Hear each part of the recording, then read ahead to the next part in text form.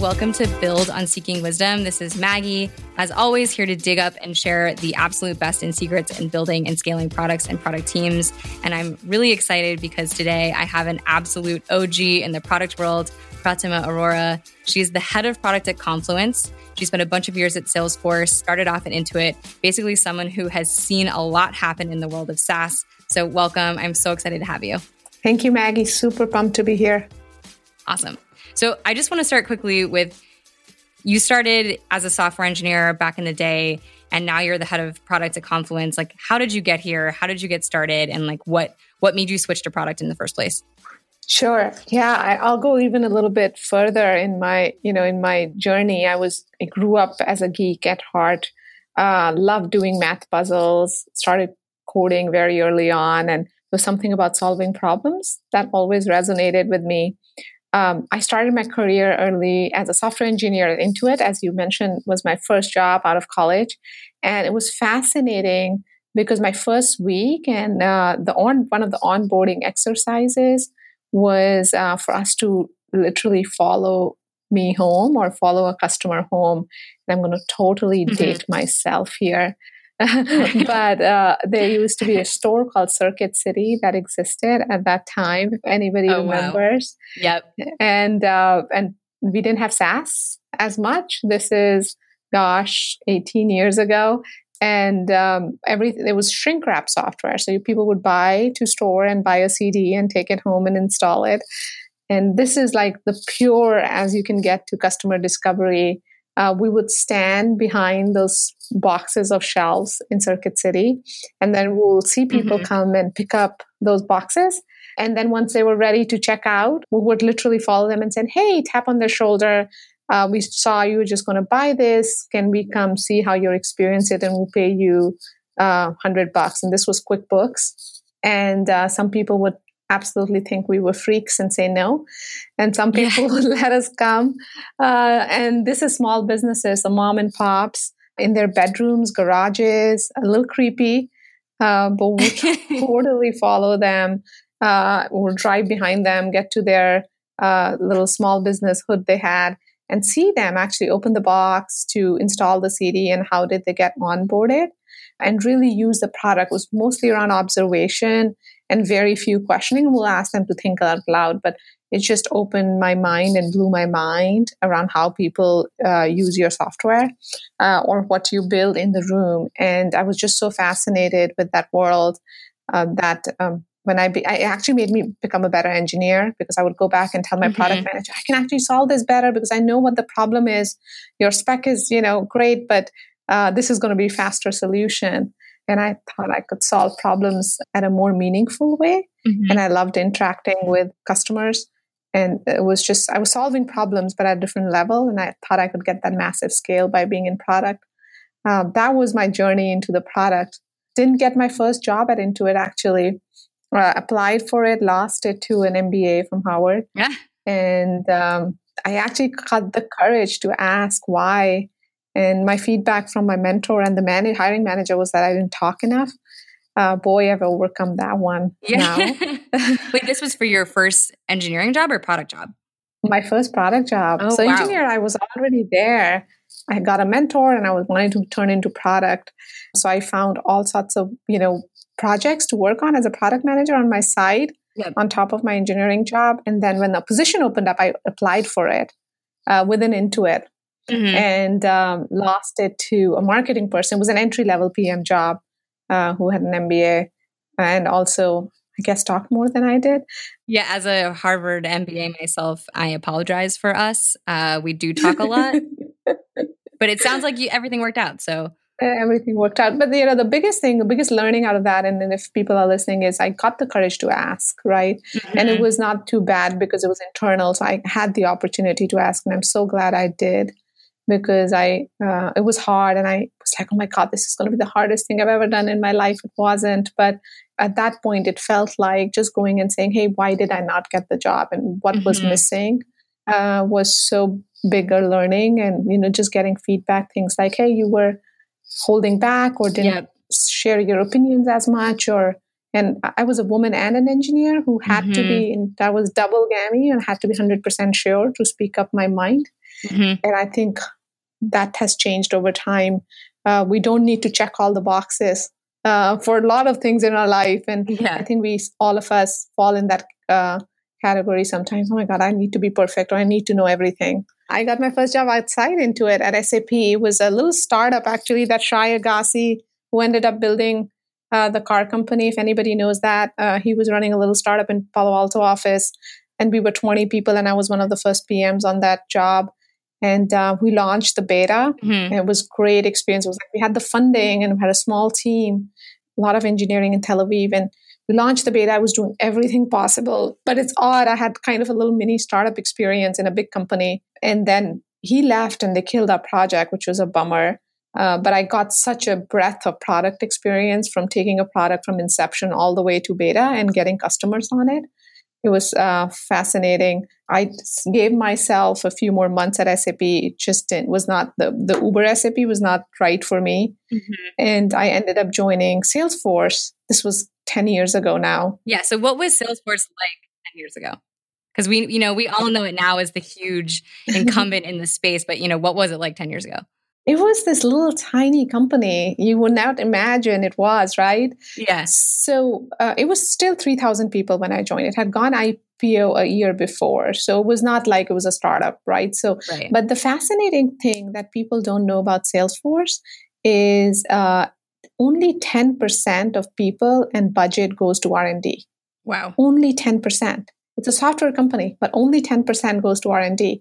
So 90% of the company would ask me what it is. It's sales, marketing, support, and all the other finance and other functions.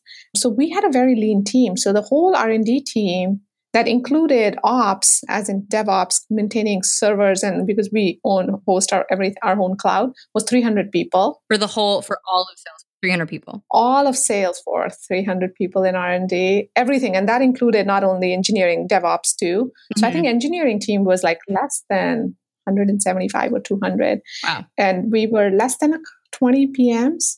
And when I joined, we were like less of a handful of PMs on Sales Cloud. And so was one of the few, I think 3 or 4 PMs on Sales Cloud when I started. Mm-hmm. And then we also became a little smaller when we started investing in Chatter. If you know, Salesforce went through a big one. So I was one of the few app PMs on the team, 10 years ago. It was really, I knew everybody on the product management team, probably on the development team too. Yeah. And we all fit in one building on one market on 3 floors. The R&D did.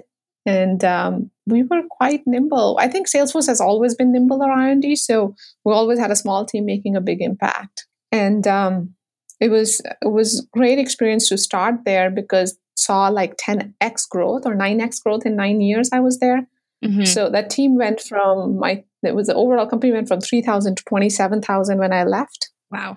And my team of 3 or 4 went to 30.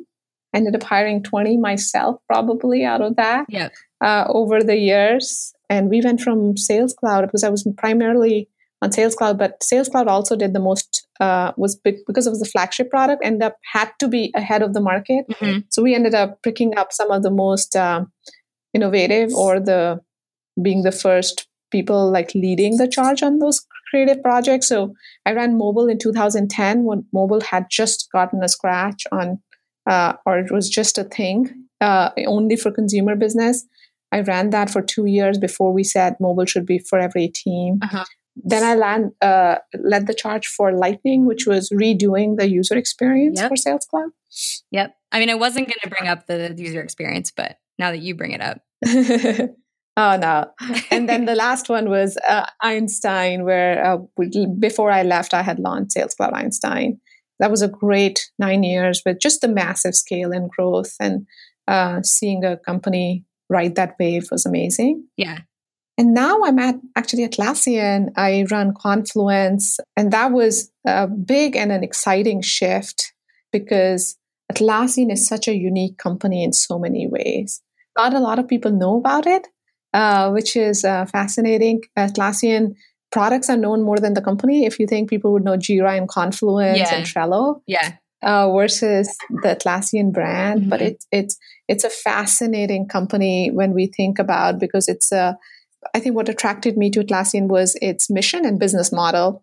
And the mission was to really unleash the potential of every team and through open work. And there's so many ways of achieving that. And their business model was they do that without salespeople. So it was just totally polar opposite to Salesforce. Yeah. So is it much more R&D focused than Salesforce? Like what's the percentage shift? You said it was only 10% going to R&D. So what is it at Atlassian?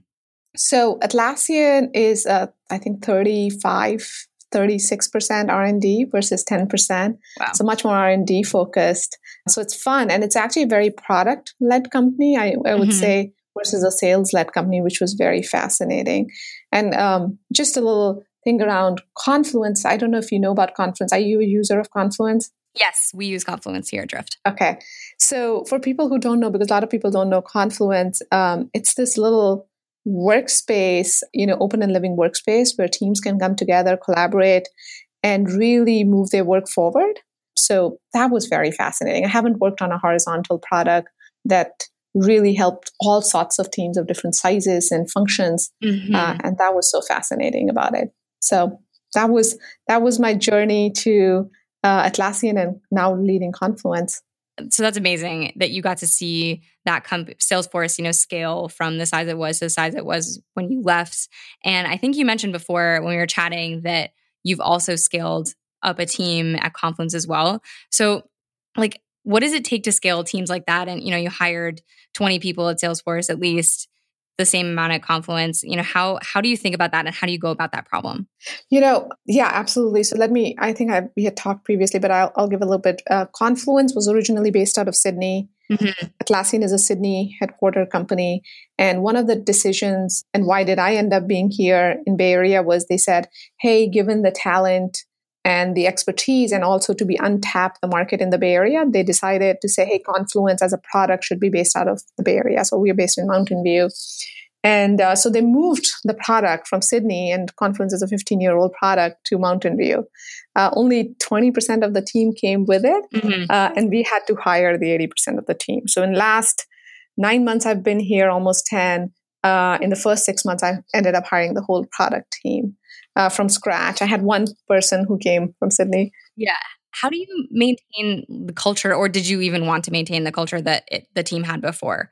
Was it a good chance to start sort of anew, or is that something that you guys wanted to maintain? I think we absolutely wanted to maintain Atlassian's culture or Atlassian's values.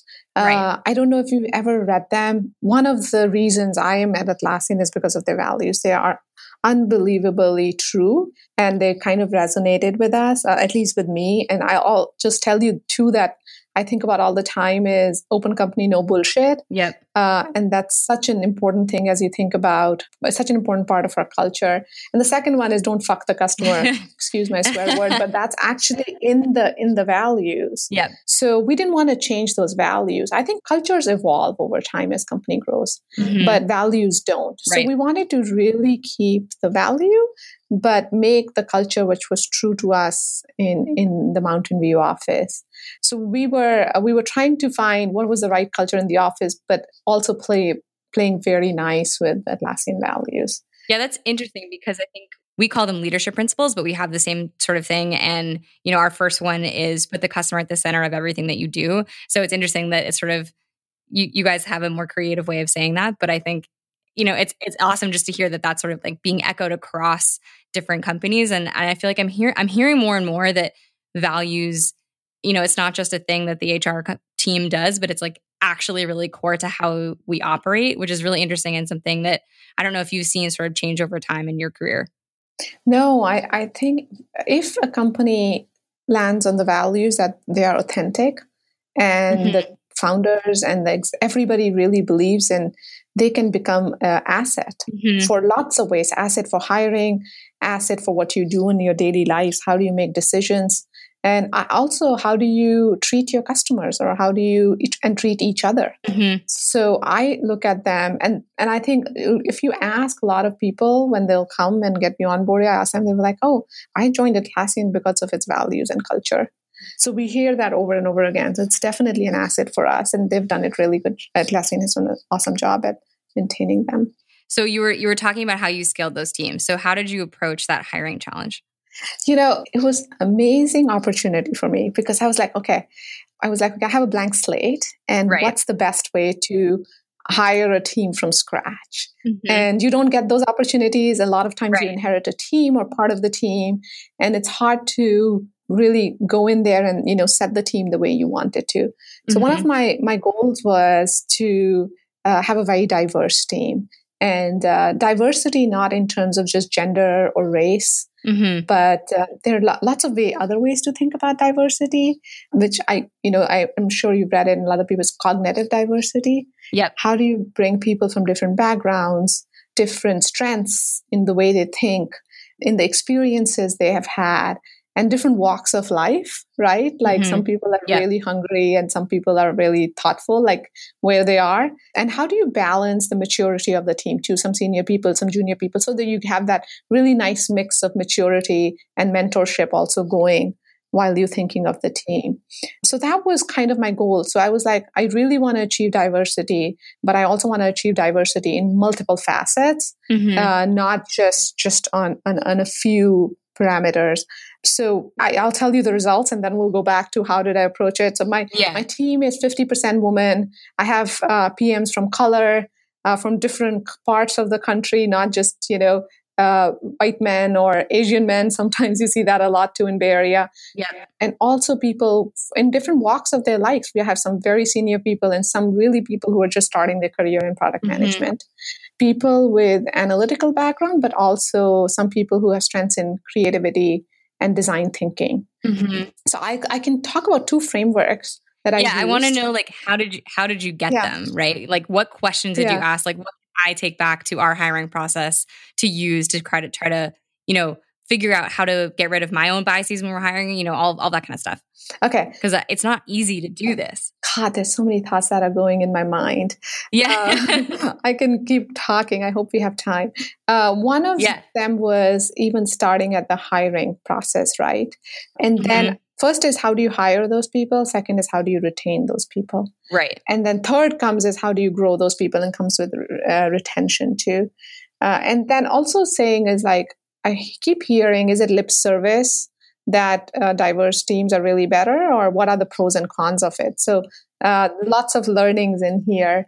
So let's talk about the hiring process, because that's where it starts. Yes. So when you think about the hiring process, and something you can actually do is the two tactical things you can do tomorrow if you were hiring for a PM. One is make sure that your job listing is actually neutral and is not biased. Okay. And we use a company called Textio, Textio. And what they do is we run all our job postings through them, and they will tell you, and they'll flag the words that are not gender neutral or diverse. So you can just literally run it, and they would give you suggestions on how to make your job posting a bit more neutral and less biased. So we did that. That's the first thing we did. We made sure all our job postings had gone through that, and we had taken all the biases out. The second thing I did was the panel. I wanted to make sure, because in my past life I had heard, and even sometimes even I hear it all the time, that people will be like, oh, I actually didn't feel the connection with all the interviewers, right? So they'll be like, do I fit in this company, right? So one of the challenges is the panel who's interviewing for that job.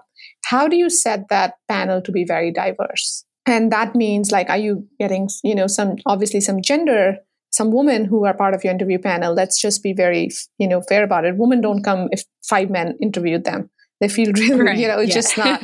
So let's make that a little bit balanced panel. And the third one would be how, not only just in terms of gender and race, but balance in terms of their functions and their backgrounds. Yep.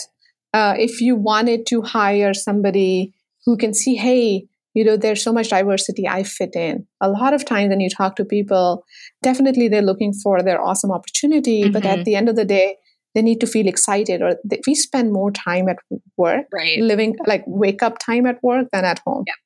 Yeah. And it's true. Yeah. And I even have young kids. I feel like I spend more time at my work. So it really needs to be important in today's life to really have that connection and that sense of belonging. Right. So it's not just about making sure that you're evaluating for it, but also giving the candidate a chance to feel that on the panel that they're being interviewed by.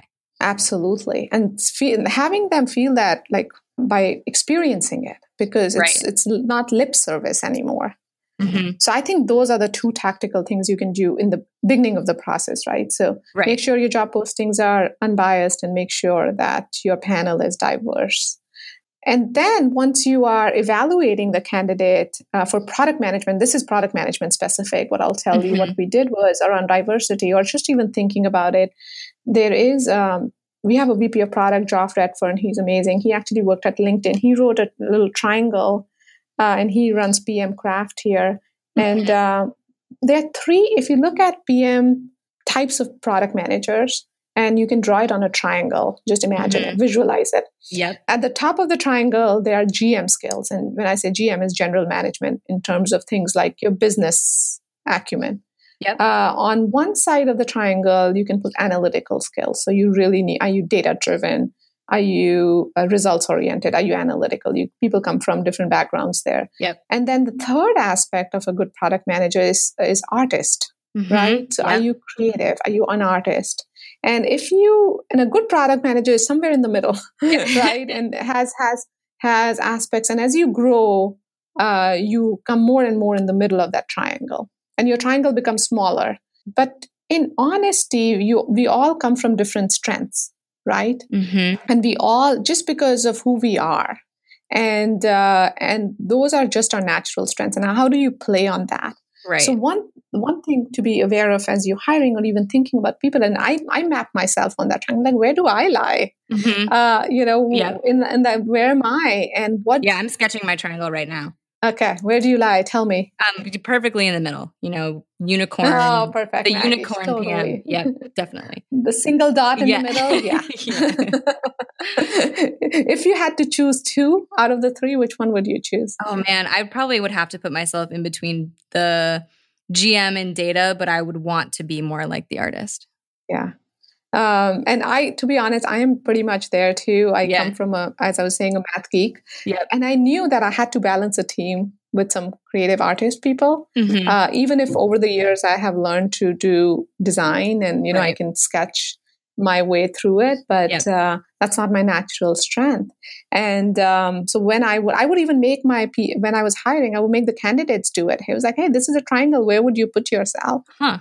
And it was fun exercise. Towards the end, when they've gone through the interview, I would do it with them because I was the hiring manager. Right. And then the idea, just to see where do they put themselves, and how do you think about your team, and if you have strengths in all those three aspects of product management on your team.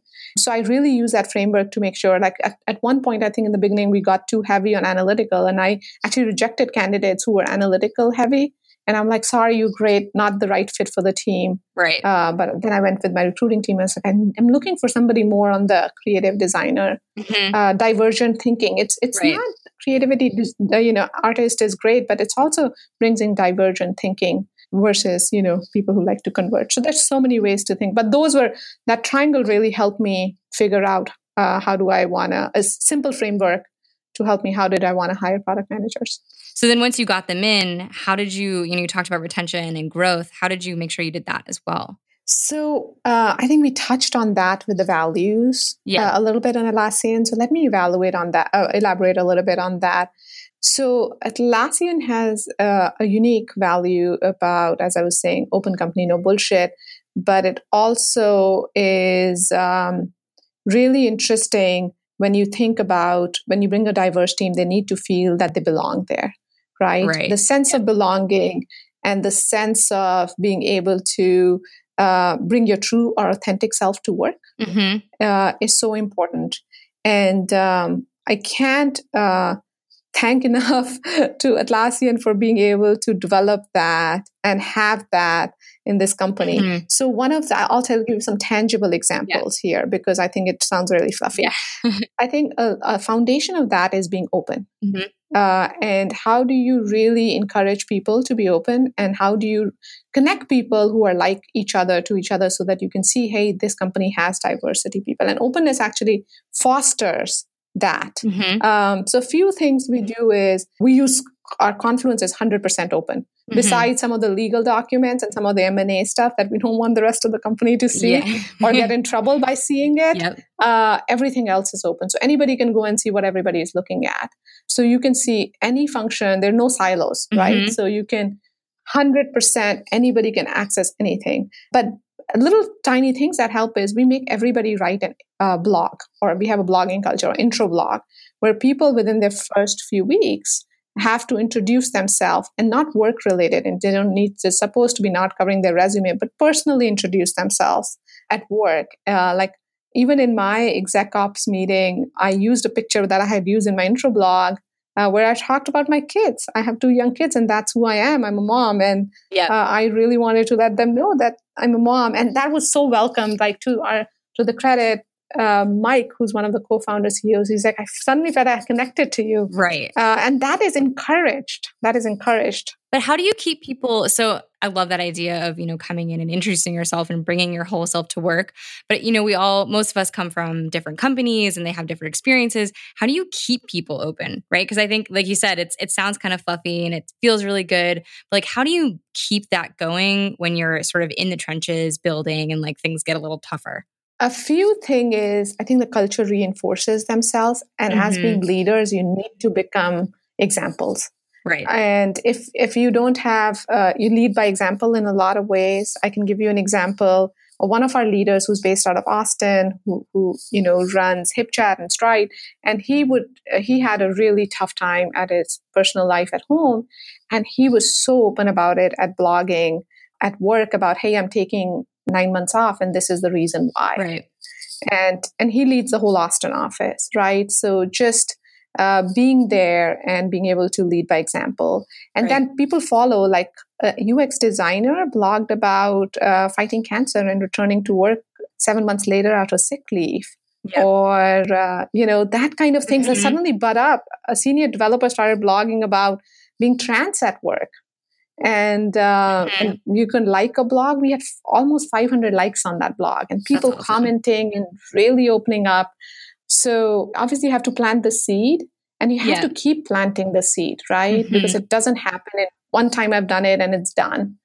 You have to continuously work on it.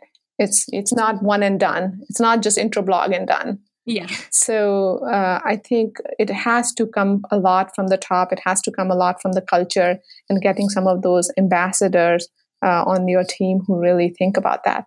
The second tactical thing we do is nobody locks their documents. It just not happens. Like you don't lock, and given Confluence is open by default.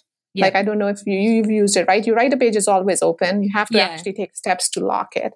Yeah, we do the same thing. We have a culture of encouraging people to show your work and show your work really, really early in the process.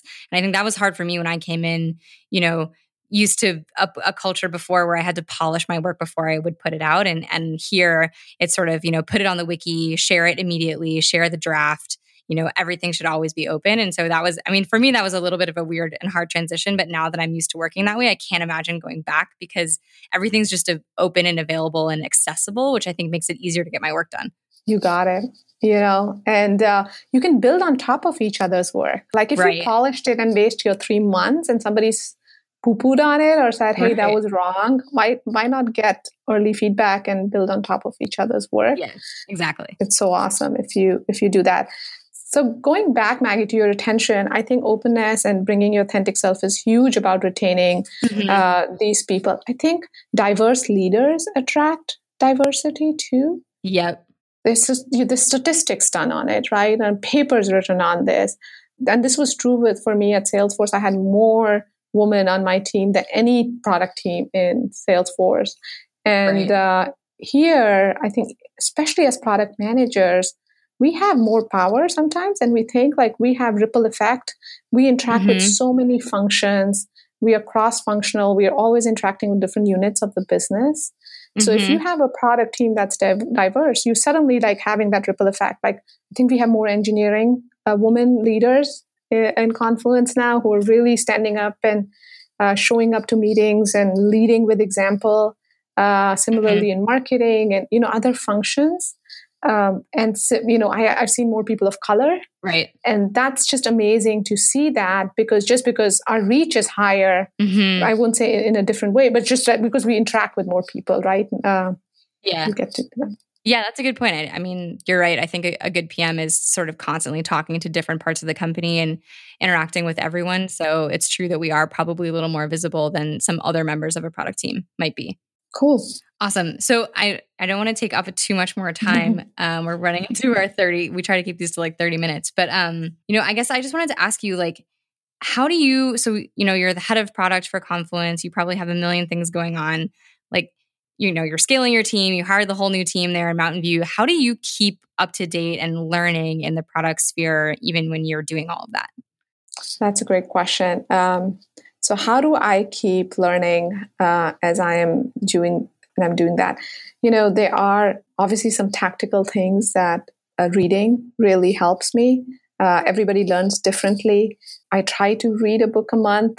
If I don't get to it, I have 2 young kids. So it's not only, by the way, scaling a team. I'm a mom with 3 and 6-year-olds. Right. So I can't read full books anymore. I read abstracts, or I have Audible. If I go work out, I'll just plug in a book and I'll read it.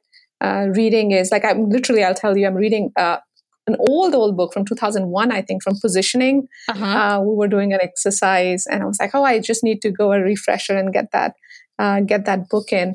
And I've read it before, but so much different you get. So I think reading really helps me. I can do it before I go to bed. I can do it in lots of ways. It's a great way. I don't get to do as many classes or refreshers that I could, but if you have time, there's so many classes that you can work on. But a little thing to know, like there is a rubric I look at a PM that needs to be really good at. And we evaluate our product managers on those 4 skills too. So communication being the foundation. And I think that's something I'm always trying to improve on and just taking opportunities to do that. Then product mastery and delivering outcomes is kind of the meat of our jobs. Yep. And then at the top is leading and inspiring. And if you take those 4 aspects of a rubric of PM skills, I don't work on all 4 of them, but I actually was literally talking to my boss about a Trello board. We're like, hey, let's pick one of these that I really want to focus on. Yeah. I'm going to pick one of them and just focus on it. It's not that I think we all are, even if you made it into product management, you're good at, you met the basic bar of all 4. Right. But all of us are different. And so, and at different parts of our life, we need to work on different things. So I have a Trello board, I'll tell you. I maintain it. I am religious about going there every week and seeing, have I really made progress on what I told myself I will? So discipline, which is very hard to get, and prioritization, which is the core of who we are, helps me learn. I don't do as many classes. I listen more online and offline as much as I can do. That's awesome. I think we love reading and rediscovering things that were written a long time ago. I think, especially when you think about like the first principles of people and how they make decisions, that doesn't change really. And so I think as a PM, we have to understand who people are. And so I find when I go back and read a book that might seem like it's kind of out of date, I always get something out of it because it's like people haven't really changed. Concepts haven't changed that much. Right. Yeah. It's amazing. So if you had to give, I just want to wrap this up. If you had to give our listeners a couple pieces of advice, you talked about how to think about hiring, a couple of frameworks that you use. Like what should someone take away today and do to make their culture more open if it's not, or try to get a little bit more diversity in the door? I would say it starts with you, and so it's nobody else is going to do it for you. So if you really are, if you took one thing, be that seed, be that seed of change. And I would say plant yourself and you'll grow and everybody will come along. So if this is something that you want to do, and I can go another hour on the benefits of doing this, which we didn't touch on. But if there's one advice, and this is something which is good for you, be the champion and you would have to do it. Awesome. Well, thank you. Thank you so much. I really appreciate you coming on the podcast, sharing your advice and helping us all learn a little bit more about how to hire and be more open. Thank you. It was a pleasure. Thanks for having me, Maggie.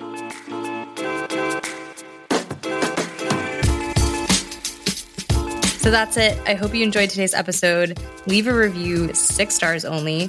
Give Build and Pratima a shout out. I want to know how you guys like these episodes. Would love to hear your feedback. As always, please send me a note, Maggie@drift.com, or hit me up on Twitter @Maggie Crowley. Would love to hear from you.